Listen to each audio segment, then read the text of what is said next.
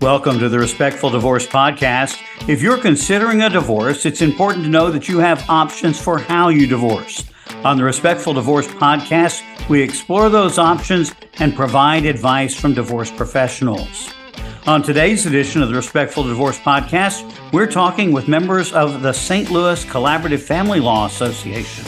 Joining us today are Susan Amato and Sophie Raza, who are both family law attorneys in the St. Louis area, and Nicole Pace, a mental health professional in the St. Louis area. Thank you for joining us today for the podcast. Thanks for having us. Thanks for having us. So let's begin with a simple first question, and that is, what is the St. Louis Collaborative Family Law Association? And Susan, you've been involved in this for a long time. What can you kind of tell us about the organization? So it's a professional organization of attorneys, mental health professionals, and financial professionals who have committed to the collaborative process and to working together to help people resolve disputes outside of court. Why you have a professional organization is because it's a different kind of work than we learned to do in law school, and really than the other professionals. I'm speaking for myself as a lawyer, but the mental health and financial people too. It's a different role, and it's learning to work together in a non-adversarial way. So having the support of a professional association to help you to make that shift to a non-adversarial divorce process is important. And so that's some of what the Collaborative Family Law Association provides. And Sophie, building on that, what is this non-adversarial divorce process, and what does that really mean? So collaborative law cases, they take place completely out of court. You actually don't even file anything in court when you start meeting. Both spouses have to commit to the collaborative process and hiring collaborative attorneys in the case. So generally speaking, once the attorneys are picked, the attorneys get together and pick the team. The team is comprised of 2 attorneys, a mental health professional, and a financial professional. So you assemble this team, and through a series of meetings over a period of time, you discuss and collaborate on all the issues involved in your divorce and try to reach a resolution without a judge involved telling you what you have to do with your life and your kids. So it's fairly obvious that you have, for a divorce, you have attorneys. Nicole, why do you have a mental health professional in a divorce case? Well, one of the things we like to say when we get started in a case is that the collaborative process recognizes that divorce is a legal process, but it's also a financial process and it's an emotional process. So the role that the mental health professional plays on the team is to support both of the clients as they're getting through this journey, helping them make good decisions, helping them be present. Emotions can make it difficult to make good decisions sometimes. So we want to be able to honor where people are at, make sure the team understands what the needs are of the folks emotionally, or maybe slowing things down when needed. And also just giving them a chance to take a deep breath, think about what they want, what's important to them. We call those the interests in the collaborative process, and making sure that as we're making decisions together, that we're really honoring what people's interests are as they are finishing up, ending their marriage and starting their new lives. And as I hear you talk about some of that, it then comes, I think, back around to the question about the attorneys. As attorneys, you have a mindset about court and what your role is. How is that different? How is your role different as attorneys in a collaborative case? In a traditional divorce, our role is to prove our client's case and present it to the judge, and usually our focus is on getting our client as much money as we can. In a collaborative divorce, we still are looking out for the best interests of our client, and we're also looking at the needs of the whole family. So we're really trying to understand not only our client's needs, but also the needs of the kids and the needs of the other party. And we're trying to support our client in making decisions that meet all of those needs, their own and the needs of the other party. I think of my role more in the collaborative case as an advocate and a problem solver, not an arguer, which is where I'm in court. I'm, generally an arguer. I'm picking the facts that are the best for my client and, arguing as zealously as possible so that my client, quote unquote, wins. And collaborative, I'm more working with the clients and the other professionals to brainstorm, to problem solve.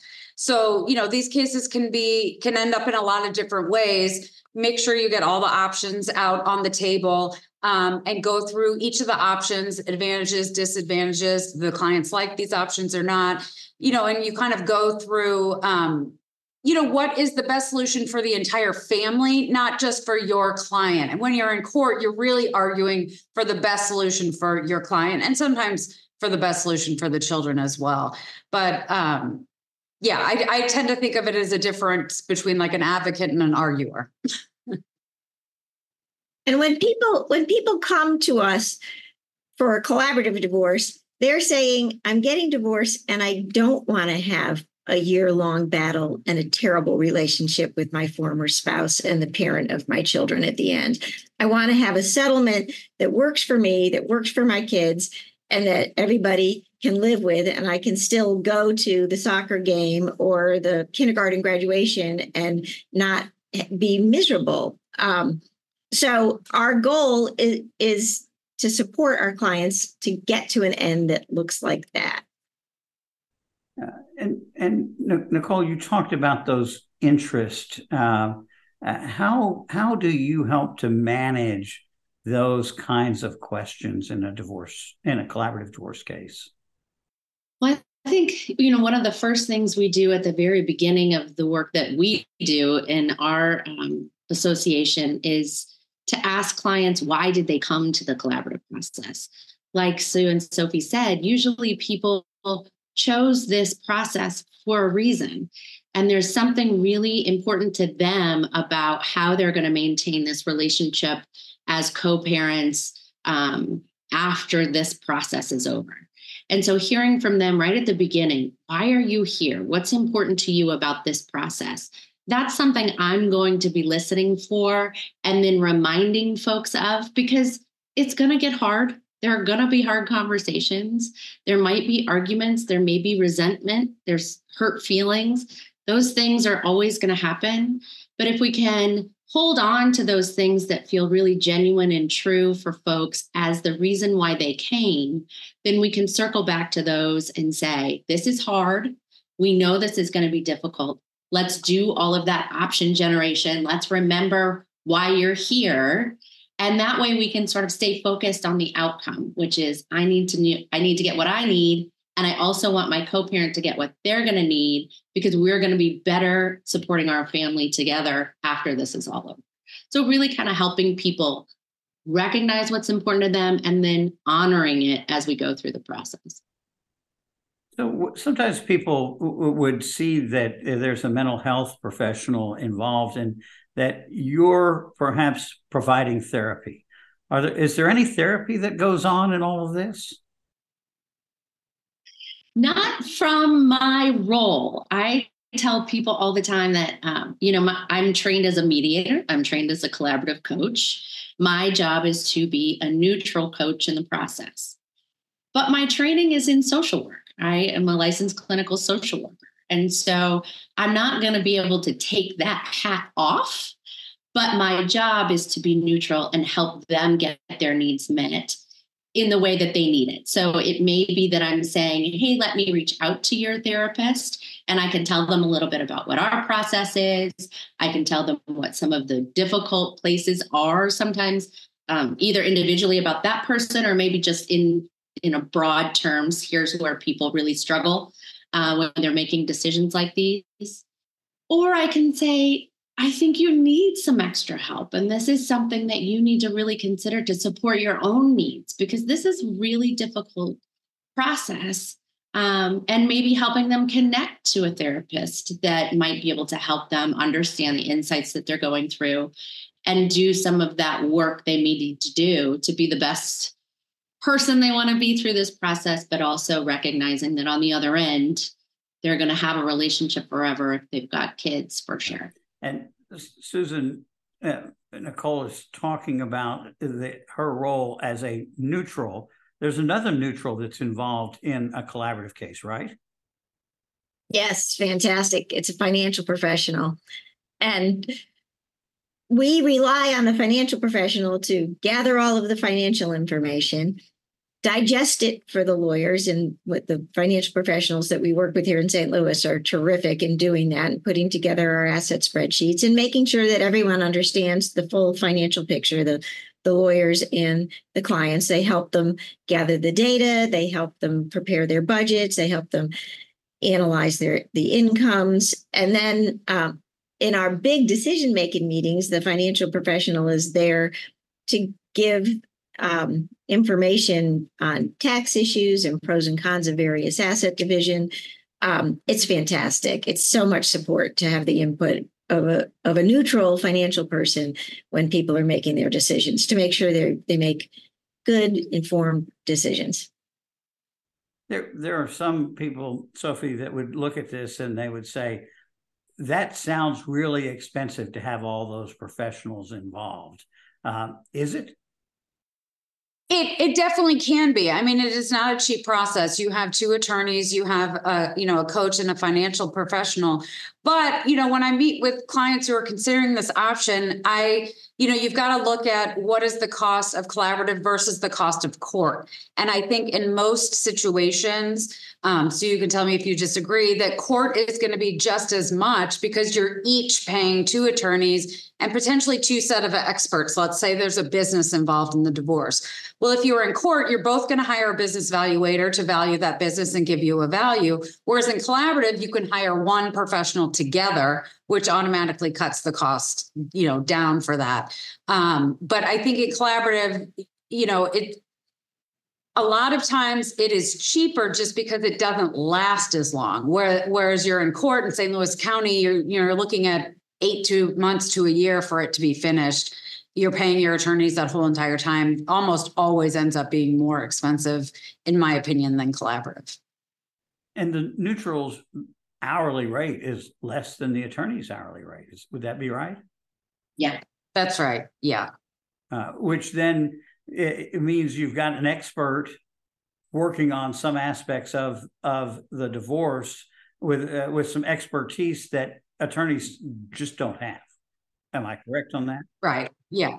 And even some cases, attorneys' hourly rates vary, widely. So a lot of times there's a conversation at the beginning that both attorneys are going to change the same hourly rate. So one client's not paying more than the other for the process. So let me just ask each of you one more question before we talk about Divorce with Respect Week. What was it about collaborative, or what brought you to the collaborative process? Sophie, why don't you go first? Wow.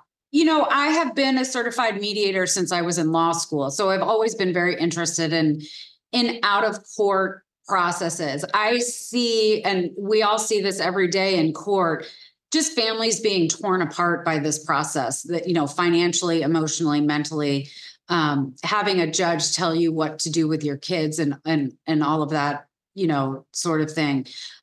So I often every day still think there's got to be a better way to do this. And went and heard a talk by the Collaborative Law Association here in St. Louis. And I was like, this is it. I found it. This is a better process. This meets people's needs better. They feel more settled after a collaborative case than a litigation. They often don't return back to court as much either. They just return to a collaborative process for any disputes that may arise later.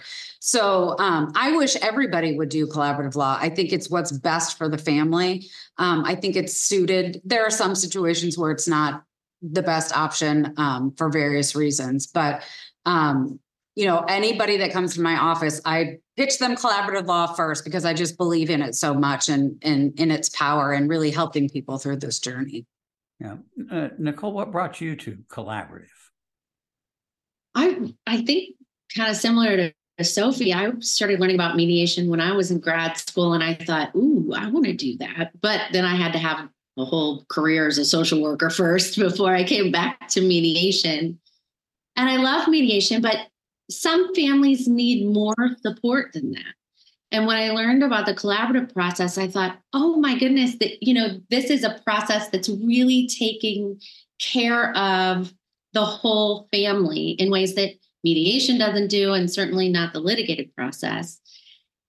It's a team that's thinking together for the best interests of the family.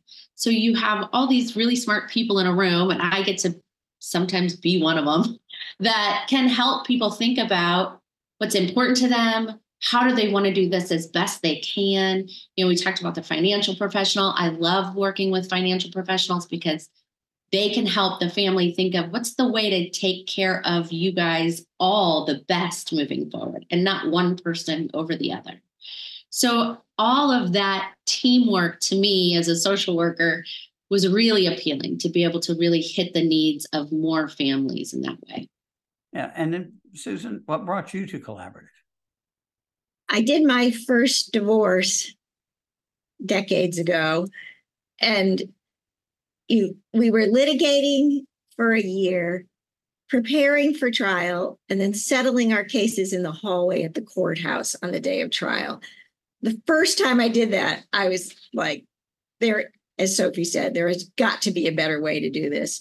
And that was, mediation at that time was in its infancy. So I started looking around, how can you do this in a better way? And mediation was what surfaced. So I got trained as a mediator, and I mediated for about a decade, still looking at how is this going and is this helping people? And for a lot of families, mediation is enough help.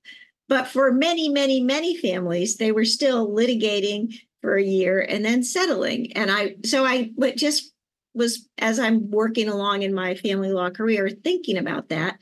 And then in around 2000, might have been 2001, something came across my desk about collaborative. And that was, it had been percolating. The first collaborative case was in 1990, but the concept of collaborative had been percolating around the country for about 10 years. And it caught my attention. And I thought I need to know more about that. And I bought Pauline Tesler's book on collaborative law, and got really excited about the concept, talked to my mediator colleagues in town, and we formed the Collaborative Family Law Association. And what attracted me about it was for people who wanted to make the commitment to divorcing in a non-adversarial way, that word that we talked about at the beginning, but needed more help than just doing it at their kitchen table or just doing it with a neutral mediator. It gives you help on all of the pieces, your financial, your mental health, and your legal, the support of lawyers and the support of the professional team.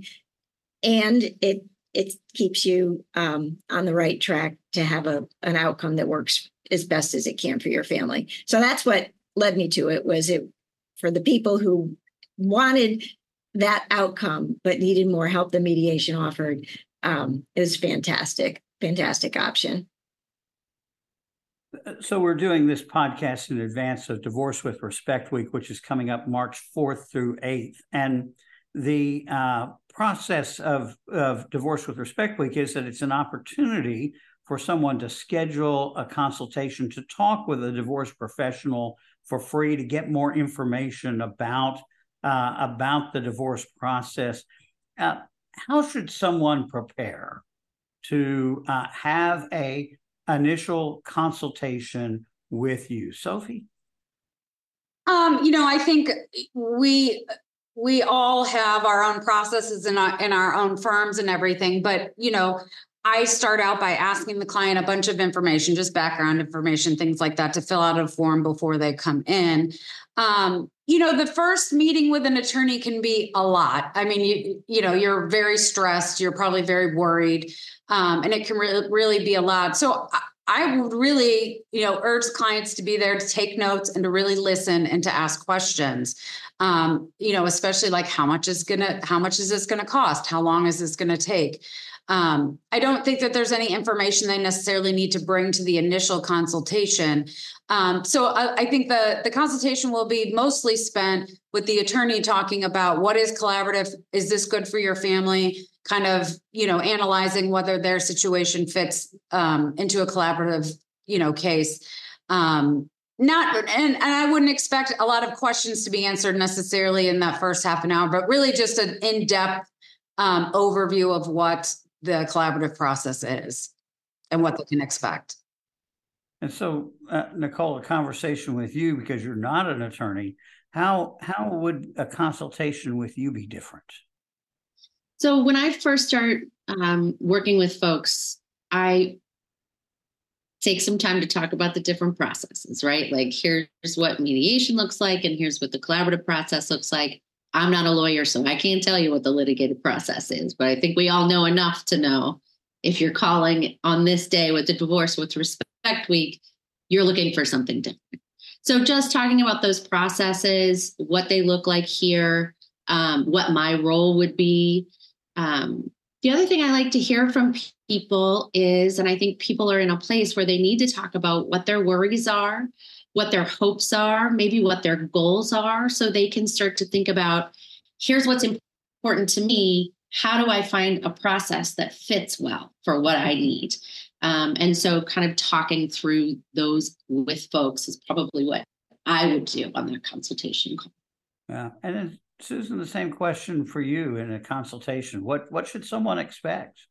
So if they want to come in without any preparation at all, they can do that, and I'll give them a basic rundown. But if they want to make the best use of the consultation, then they're going to have gathered at least an overview of what their financial picture is, and then done a little background reading on their own. So, for example, the International Association of Collaborative Professionals has a ton of information on their website. The St. Louis Collaborative Family Law Association has a lot of information on their website about the various paths to divorce. I have a lot of information on my website about the various paths to divorce.